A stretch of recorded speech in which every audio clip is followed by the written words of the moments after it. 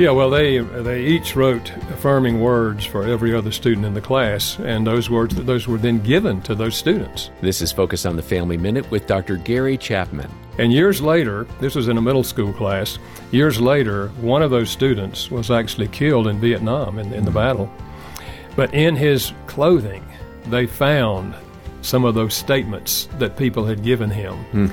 And they returned those to the family, and the family shared some of those with that teacher, just so she would know how deeply that particular experience meant to that young man, that those words, those positive affirming words he had with him when he was killed, he carried them with him. Yeah. So it's powerful, especially if words is their language. Words of affirmation, written, spoken, sung, speak deeply.